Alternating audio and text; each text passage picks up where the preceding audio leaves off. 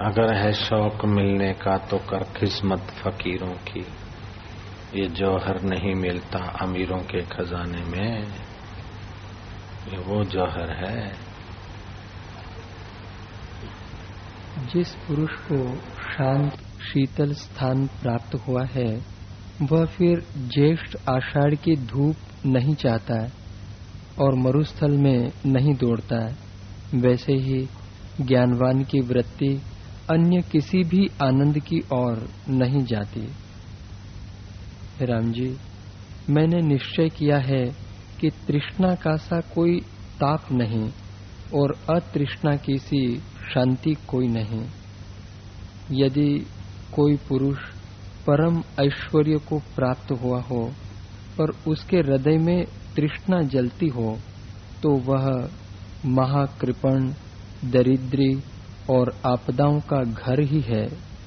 और जो निर्धन दिखता हो परंतु उसके हृदय में तृष्णा न हो तो वह परम ऐश्वर्य से संपन्न और परम संपदा की खान के समान है।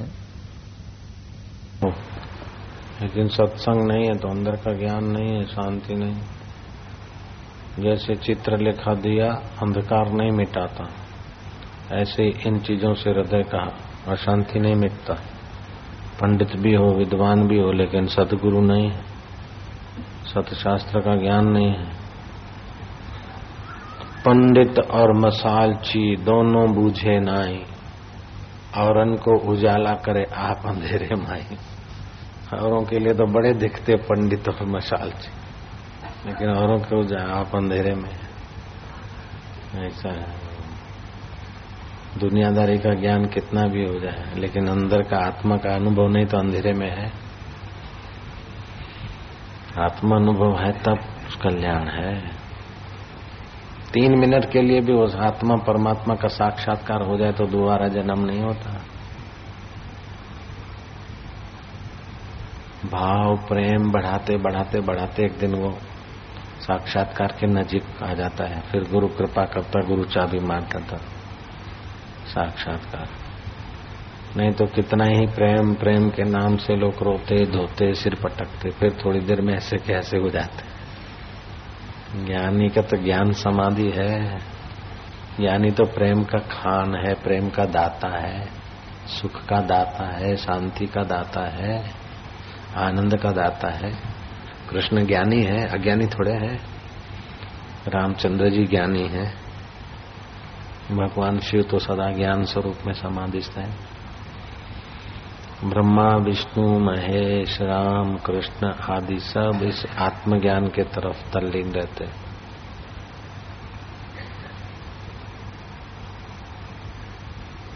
हे राम जी, जैसे चंद्रमा की किरणों के अमृत से चकोर तृप्त होता है, वैसे ही आत्मा रूपी चंद्रमा की समता और सुरता रूपी किरणों को पाकर ब्रह्मा आदि चकोर तृप्त होकर आनंदित होते हैं और जीते हैं। हे राम जी, ज्ञानवान ऐसी कांति से पूर्ण है जो कभी भी क्षीण नहीं होती। पूर्णमासी के चंद्रमा में भी उपाधि दिखती है परंतु ज्ञानवान के मुख में वैसी भी उपाधि नहीं। जैसी उत्तम चिंतामणि की कांति होती है वैसी ही ज्ञानवान की कांति होती है, जो राग द्वेष आदि से कभी भी क्षीण नहीं होती। सब लोग उसके कर्तृत्व की स्तुति करते हैं। हे राम, तो देख के सब चाहते हैं कि हम ऐसे बन जाए। तो ज्ञानी कभी नहीं चाहता कि हम ऐसा फैक्ट्री वाला बन जाए, हम आगरे वाला बन जाए, हम ऐसा नेता बन जाए, हम केशु भाई जैसा बन जाए। ऐसा ज्ञानी को कभी नहीं होता। ज्ञानवान को देख के सबको होता है कि हाँ इनकी कैसी जिंदगी, हम ऐसे बन जाए। लेकिन ज्ञानी को कभी नहीं होता कि हम उनके जैसे बन जाए। ज्ञानी को देख के सबको रुचि होती है उसके जैसा बनने की। लेकिन उसको देख, उस ज्ञानी को किसी को देख के ऐसा बनने की रुचि नहीं होती। सब उसके कर्तव्य की प्रशंसा करते और सबको वो अपने लगते। सब ऐसा सोचते कि मेरे पर ज्यादा कृपा है, हम मेरे ही है, क्योंकि जिससे भी मिलते तो पूरे मिलते, पूरे दृष्टि से, पूरे हृदय से, पूरे अनुभव से। इसलिए ज्ञानवान सबको अपने लगते, प्यारे लगते। हे राम जी, सब लोग उसके कर्तृत्व की स्तुति करते हैं। ऐसा पुरुष ब्रह्मा आदि का भी पूजनीय है। पुरुष ब्रह्मा आदि माना ब्रह्मा विष्णु महेश आदि का भी पूजनीय है। ज्ञानवान को तो हयाती काल में कम लोग पहचानते और वो छुपा भी रखते। अब हमारी बात नहीं, जो भी ज्ञानवान होंगे, जो भी सच्चे संत होंगे, साक्षात्कारी पुरुष, हयाती काल में तो अपने को कभी कभी थोड़ा प्रकट करते, फिर छुपा लेते। जैसे कछुआ है ना, कभी कभी अपने अंग प्रकट करता है, फिर छुपा देता है। ऐसे कोई सतपात्र है, उसके आगे कभी थोड़ा अनुभव बोलेगा, फिर सपोर्ट, क्योंकि उनको समझने वाले लोग सब नहीं होते। जब चिल्लाया, मंसूर ने चिल्लाया तो लोग उल्टे हो गए, विरोध। जीसस जोर मारने लगे, चिल्लाने लगे तो लो क्रॉस पे चढ़ा दिया। मैंने घाट वाले बाबा को कहा कि मंसूर ज्ञानी थे, फिर लोगों ने उनको क्रॉस पे क्यों चढ़ाया? बोले जब बेवकूफ लोगों के आगे अपने हीरे खोल के बैठ गए तो फिर यथा योग्य करना चाहिए।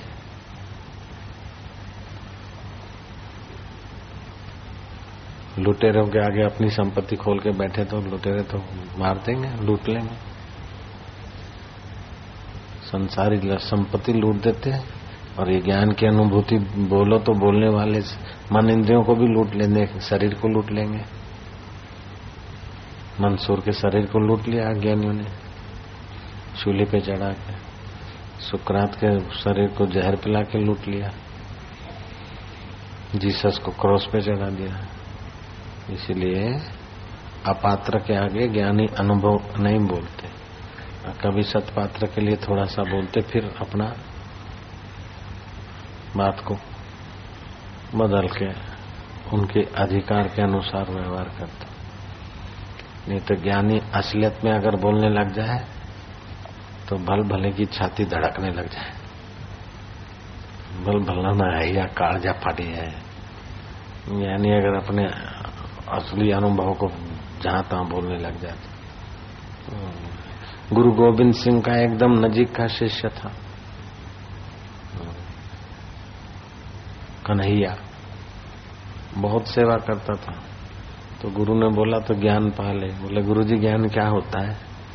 अरे बोले ज्ञानी तो ऐसा होता है, उसकी तो भगवान कृष्ण स्तुति करते हैं, वशिष्ठ जी स्तुति करते हैं। ज्ञानी तो ब्रह्मा विष्णु महेश का भी पूजनीय हो जाता है। बोले गुरुजी ज्ञानी ऐसा होता है कि हाँ। तो गुरुजी वो ज्ञानी को हाथ कितने होंदे सी? और बोले 2 होंदे सी। वो गुरुजी 2 ही हाथ होंदे उन्होंने भी? बोले आओ। वो पैर कितने होंदे ज्ञानी नु? बोले कि पैर भी 2 ही होंदे। वो तो असजेड़ा बंदा जैसा लगदा सी। बोले आओ। तो ज्ञानी किथे रहंदा है? स्वर्ग में रहंदा है कि ब्रह्मलोक में रहंदे सी, आकाश में घूमदे सी? बोले नहीं, धरती नाल चलदे सी। वो धरती पे चल सकदे वो ज्ञानी? बोले हाँ। तो कैसे होंदे? कि मनुष्य जैसे होंदे? कि बोले मनुष्य के रूप में होंदे, लेकिन आकाश को भी व्याप रहा उनका ब्रह्म अनुभव। तो गुरुजी वो ज्ञानी की खांदे? वो बोले ऐसे रोटी राटी जो असी सारे खांदे से वो खांदे। वो गुरुजी वो फल फूल भी खा सकते? बोले आहो। वो बोले जैसे असी खांदे सी असी पहनदे सी ऐसे ही कर दे वो ज्ञानी? बोले आहो। तो गुरुजी आपने वो ज्ञानी वेखा है किथे? वो कन्हैया पूछदा है गुरु गोबिंद सिंह नु, आपने वो ज्ञानी वेखा है? गुरुजी बोलते आहो मैंने वेख्या सी। गुरुजी आपने वो ब्रह्म ज्ञानी वेख्या है? बोले आहो वेख्या है। वो गुरुजी कैसे होंदे सी? मैंने बताया। तो गुरुजी वो वेख्या तो मैनू ले चलो उथे। अब गुरुजी क्या बोले? मैं ब्रह्म ज्ञानी हूँ। गुरु जी बोले तेरे को ले चलूंगा। बोले कब ले चलोगे? बोले जब तेरे को ज्ञान जरा अधिकार होगा तब ले नहीं चलूंगा, तू जिथे बैठा सी उथे ही तेनू दर्शन हो जाएगा है। गुरु जी मैनू दर्शन हो जाएगा ज्ञानी दे? बोले हाँ वो मैं कर सकता सी। अब गुरु क्या बोले होण तू कर रहा है? नहीं, होण नहीं कर रहा। जब समझेगा तब पता चलेगा होण कर रहा है।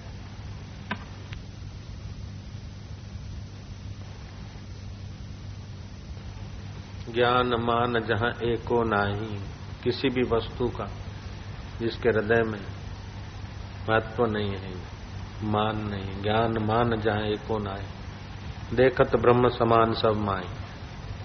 कहिए तासो परम विरागी, तृण सम सिद्धि, 3 गुण त्यागी। 3 गुणों में जीता है, फिर भी 3 गुणों का प्रभाव उस पर नहीं पड़ता। खाता पीता लेता देता है, फिर भी अंदर से एकदम आकाश की नहीं शांत ब्रह्म रहता है। अष्टावक्र कहते हैं खिन्नो ना पी खिद्यते, वो खिन्न होता हुआ दिखता फिर भी खिन्न नहीं। तस्य तुलना के न जाए कहते, उस ब्रह्म ज्ञान की तुलना किससे करो? खिन्न होता हुआ भी खिन्न नहीं है, रुष्ट होता हुआ भी रुष्ट नहीं, प्रसन्न होता हुआ भी प्रसन्न नहीं, उद्वेग होता हुआ भी उद्विग्न नहीं। वो अपनी जगह पे ज्यों का त्यों है, और फिर भी सब कुछ करता है, हमारे जैसा ही लगता है हमारे बीच में। आश्चर्य त्रिभुवन जय। ऐसे ज्ञानी को तो सिद्ध लोग भी नमस्कार करते, देवता लोग उसका दर्शन करके अपना भाग्य बना लेते। ज्ञानी ऐसा होता है, देवता उसका दीदार करके अपना भाग्य बना लेते, पापी उसका दीदार करके पुण्यात्मा हो जाते हैं, और पुण्यात्मा उसका दीदार करके महात्मा के रास्ते चलने लग जाते हैं, और महात्मा उसका दीदार करके परमात्मा के अनुभव के अधिकारी बन जाते हैं। ज्ञानी ऐसा होता है। उसका क्या बयान करोगे? चाहे काशी में देह त्यागे अथवा चांडाल के ग्रह में, वह तो सदा मुक्त ही है। वह सदा आत्मा रूप में स्थित है। हे राजन, वह न किसी की स्तुति करता है और न निंदा, क्योंकि उसके चित्त की कलना मिट गई है। यद्यपि राग द्वेष ज्ञानवान में भी देख पड़ते हैं, और वह भी हंसता रोता देख पड़ता है, पर उसके अंतर में न राग है न द्वेष। वास्तव में वह न तो हंसता है न ही रोता है, सदैव ज्यों का त्यों ही है। जैसे आकाश शून्य रूप है और उसमें बादल भी देख पड़ते हैं, परंतु आकाश को वे लिप्त नहीं करते, वैसे ही ज्ञानवान को कोई भी कर्म बंधन नहीं करता।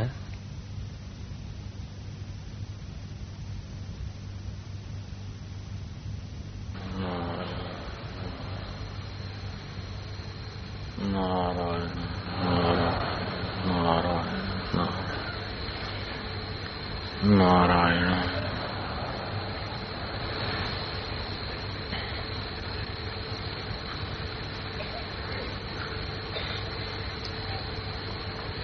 जिसको अविद्या घेर लेती है उसको जन्म जन्म तक यात्राएं करनी पड़ती है, धोखा खाना पड़ता है। अविद्या उसको बोलते हैं जो विद्यमान को अविद्यमान बताए और अविद्यमान को विद्यमान बताए। अविद्यमान और विद्यमान एक रस वस्तु है विद्यमान, जिसको आत्मा बोलते हैं, चैतन्य बोलते हैं, अपना आप बोलते, परमेश्वर बोलते हैं।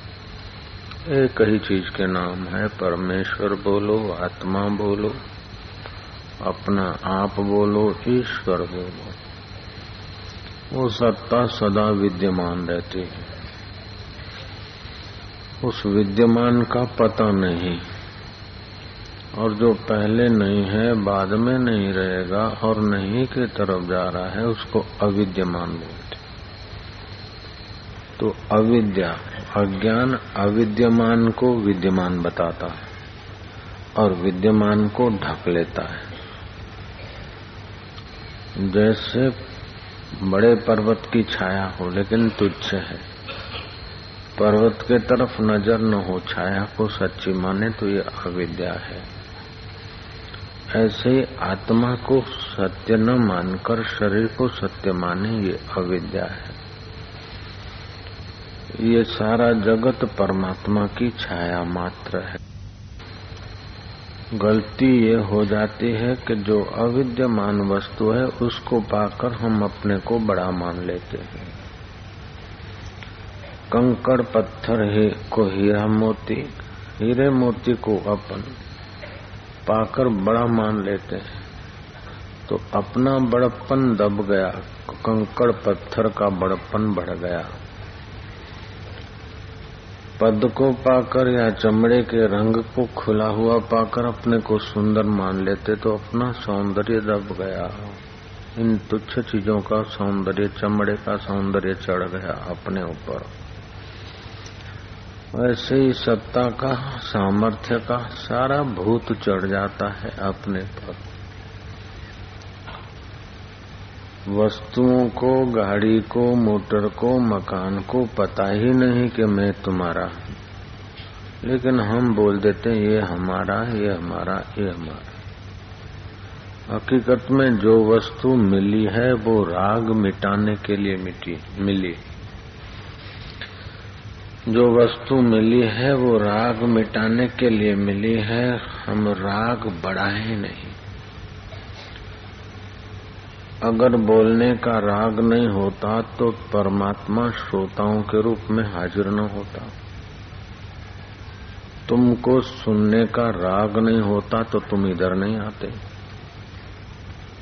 तो ये जो कुछ मिलता है राग मिटाने के लिए मिलता है, और जो कुछ हटता है वो भी राग मिटाने के लिए हटता है। तो राग मिटाने के लिए मिला है और राग मिटाने के लिए हटा है। गलती ये करते हैं कि जो मिला है उसको मैं और मेरा मान लेते हैं। शरीर मिला है, मानव होने का राग रहा होगा तो शरीर मिला है, अब शरीर को मैं मान लेते हैं। धन मिला है, धन को मेरा मान लेते हैं, लेकिन जो मिला है वो छोड़ने के लिए मिला है। शरीर भी एक दिन छोड़ना है, मन और धन भी एक दिन छोड़ना है, कुर्सी भी एक दिन छोड़ना है, पत्नी भी एक दिन छोड़ना है, पति भी एक दिन छोड़ना है, पुत्र को भी एक दिन छोड़ना पड़ता है और पिता को भी एक दिन छोड़ना पड़ता है, मित्र को भी एक दिन छोड़ना पड़ता है और पड़ोसी को भी एक दिन छोड़ना पड़ता है। तो जो मिला है वो छोड़ने के लिए मिला है, केवल अपना राग मिटा ले, आकर्षण मिटा ले। गलती ये करते हैं जो मिला है उसको मैं मान लेते हैं और मेरा मान लेते हैं। मैं अरु मोर तोर की माया बश कर दीनी जीवन काया। इस शरीर को मैं मान लेते हैं और शरीर के संबंधियों को मेरा मान लेते हैं। धन मेरा, मैं धनवान, कुर्सी मेरी, मैं कुर्सी वाला, पद मेरा, मैं पद वाला, पुत्र मेरा, मैं पुत्र वाला, पति मेरा, मैं पति वाली, पत्नी मेरी, मैं पत्नी वाला। तो ये मैं जो है उसकी असलियत अविद्या छुपा देते हैं, और जो मिला है पांच भौतिक शरीर उसको मैं मान लेते हैं और उनके संबंधियों को मेरा मान लेते हैं। श्री रामचंद्र जी दंडकारण्य में बैठे थे, आकाश की तरफ शांत चित्त होकर दृष्टि डालकर अपने व्यापक स्वरूप ब्रह्म ज्ञान में मस्त थे। लक्ष्मण ने प्रणाम किए, दंडवत प्रणाम किए, राम जी का ध्यान खींचा। राम जी ने पूछा, निर्दोष भाव से प्रणाम करने वाले, कई लोग दिखावटी प्रणाम भी कर सकते हैं, निर्दोष भाव से प्रणाम करने वाले लखन, बताओ तुम क्या चाहते हो? लखन कहते हैं, पूछिए प्रश्न तब जब संत हुए अनुकूला। रामचंद्र जी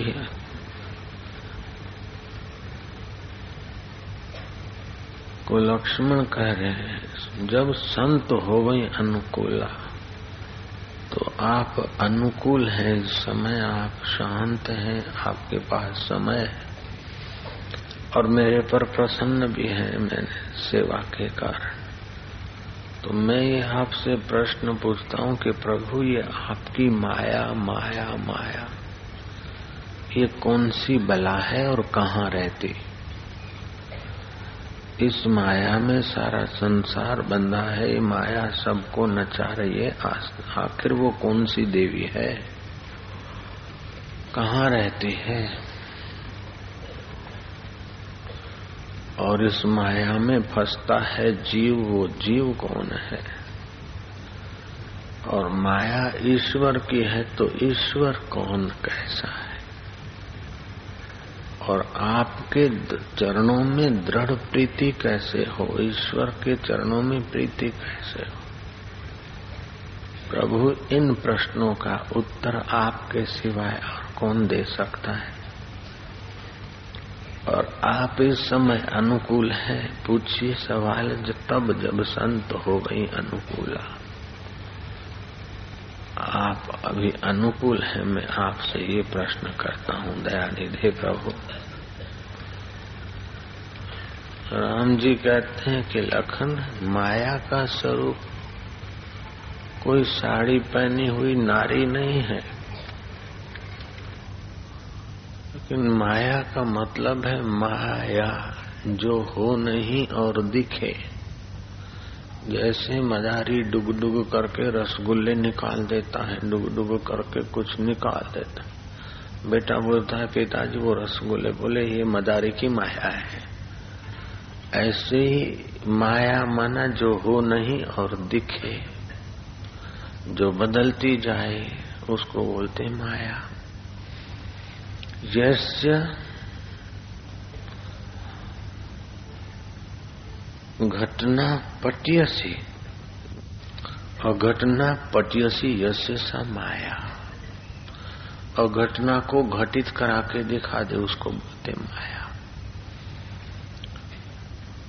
वो सत्य जैसी लगती है लेकिन सत्य नहीं है। लक्ष्मण, मैं अरु मोर तोर की माया, शरीर में और ये शरीर के संबंध मेरे, ऐसा जो समझ है इसी का नाम माया है। वश कर दीनी जीवन काया, जीव की काया को इसने वश कर दिया। एक काया ये है, दूसरी इसके अंदर है सूक्ष्म शरीर काया। वो इस शरीर को छोड़ देता, मर जाता है, तो सूक्ष्म शरीर को तो मैं मानता और भूत होके भटकता है। जब तक अविद्या नहीं मिटती तब तक सूक्ष्म शरीर की आसक्ति भी नहीं मिटती, वासनाएं नहीं मिटती।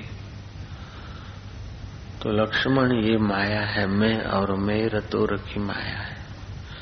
इस माया ने जीव को वश किया है। प्रभु, जीव क्या होता है? बोले 5 कर्म इंद्रिय, 5 ज्ञान इंद्रिय, 5 प्राण, मन और बुद्धि, ये सूक्ष्म 17 तत्व तन मात्राएं। आँख ये नेत्र इंद्री नहीं है, नेत्र इंद्री को रहने का गोलक है। कान इंद्री रहने का गोलक है, सूक्ष्म है कान इंद्री। तो ये 17 तत्व मतलब चैतन्य की चेतना और संस्कारों का पुंज, इसको बोलते सूक्ष्म शरीर। ये सूक्ष्म शरीर जन्म मरण में जाता है, इसको जीवात्मा बोलते हैं। तो परमात्मा किसको बोलते हैं? कि सूक्ष्म शरीर में जो चैतन्य है वह है आत्मा और जीने की इच्छा करता है अविद्या के कारण, इसलिए उसका नाम है जीवात्मा। माया में चैतन्य है और उसको जीने मरने की इच्छा और भय नहीं है, उसको बोलते हैं परमात्मा। तो ये आत्मा और परमात्मा, जीवात्मा और परमात्मा अविद्या और माया करके भिन्न दिखते हैं। घड़े में आया आकाश और कांच के महल में आया हुआ आकाश, वास्तव में आकाश दोनों एक है, लेकिन कांच के महल का आकाश अंदर और बाहर दिखता है। घड़े का आकाश केवल घड़े को ही जानता है। ऐसे जीवात्मा केवल अपने शरीर की भूख प्यास ठंडी गर्मी अंदर के मन के सुख दुख को ही जानता है, लेकिन परमात्मा सबको जानता है। तो प्रभु आपके चरणों में दृढ़ प्रीति कैसे हो कि जो मेरा दृढ़ता से भजन करते, प्रीति से भजते हैं,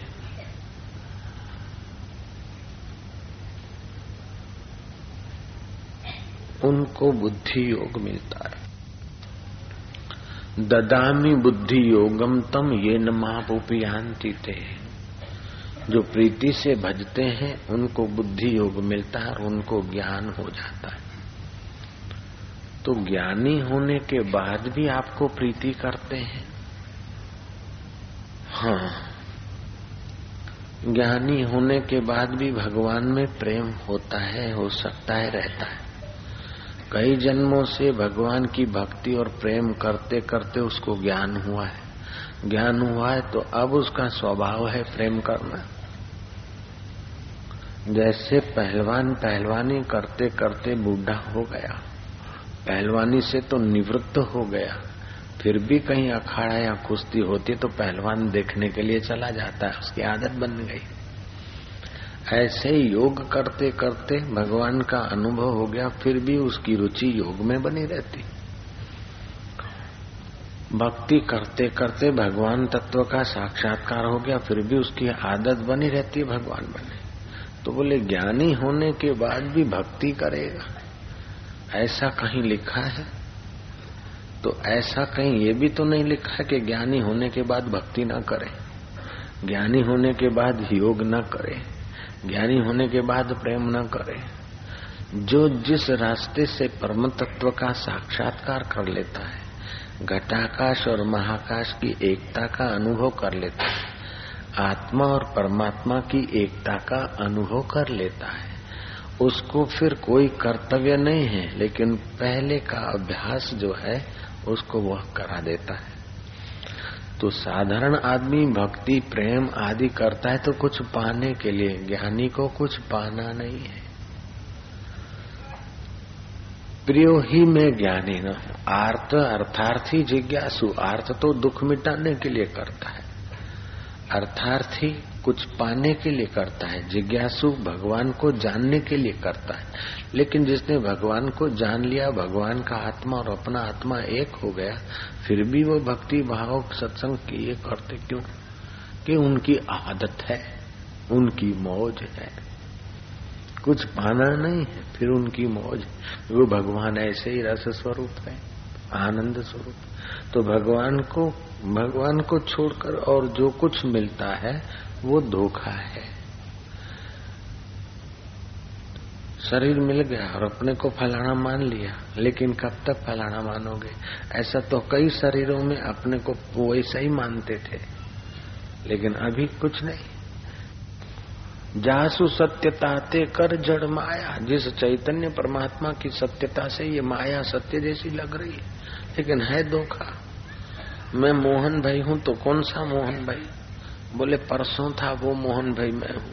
तो परसों जो खाया वो मसाला तो कितना ही चला गया, और आज दोपहर को जो था मोरैया की खिचड़ी और कढ़ी, मैं अभी खा के आया। सुबह जो आपके रसोड़े में बना था वो मेरे पास पहुंचता है, तो फिर हमने वो खाया। तो अभी पहले तो मोरैया की खिचड़ी और कढ़ी थी, अभी वो मैं बन गई। तो रोज मैं कुछ नया बन जाता है, लेकिन फलाना भाई फलाना और वो फलाना भाई भी 5-25 वर्ष के बाद देखो तो फलाना भाई भी बिखर जाता है, फिर नया शरीर मिलता कि फलाना जीव। तो वास्तविक में तुम क्या हो अभी तक पता नहीं, और जैसा जैसा संस्कार भाव आता है मान लेते हैं। तो करना क्या है कि जो कुछ मिला है राग निवृत्ति के लिए, और जो कुछ छूट जाता है वो राग निवृत्ति के लिए। लेकिन मरने के बाद भी राग नहीं जाता है तो प्रेत होके भटकता है, फिर वहां आता है। इसलिए तीसरा मनाते के लोग बोलते अच्छा था बेचारा, जो हुआ भगवान उसकी सदगति करे। अर्थात राग खुद नहीं छोड़ता है तो बैसणु बैसाड़ी ने भी राग छोड़ावानी व्यवस्था है। तो सुखी आदमी वह रहता है जो राग छोड़ने को राजी है। विदुषानाम किम लक्षणम, ऊंचे ज्ञानी महापुरुष पहुंचे हुए पुरुष के क्या लक्षण है? बोले अदृढ़ राग द्वेष, उसके चित्त में राग द्वेष दृढ़ नहीं होता है। जैसे बहते पानी में उंगली खींचो, लकीर तो दिखती है लेकिन दृढ़ नहीं है। ऐसे वो लेता है, देता है, खाता है, पीता है, सब करता है, बड़ा रागी दिखता है, लेकिन अंदर से देखो तो बहते पानी में लकीर। ऐसे का जीवन धन्य है, वो जीते जी मुक्त है। ऐसे जीवन मुक्त पुरुषों के दर्शन करके देवता लोग अपना भाग्य बना लेते हैं। भगवान उनको अपना आत्मा मानते हैं, अपना स्वरूप जानते हैं। सब में देखता है, सब मुझ में देखता है, उससे मैं अलग नहीं, वो मुझसे अलग नहीं। तो मनुष्य जन्म की बुद्धि मिली है ऐसी ऊंचाई को छूने के लिए। खाली खाया पिया राग करते करते रो रो के मर गए, घिस पीट के मर गए, इसलिए मनुष्य जन्म नहीं मिला है। मनुष्य जन्म आत्मा परमात्मा सुख को पाने के लिए मिला है। ओम शांति शांति शांति। मनुष्य जन्म आत्मा परमात्मा सुख को पाने के लिए मिला है। ओम शांति शांति शांति।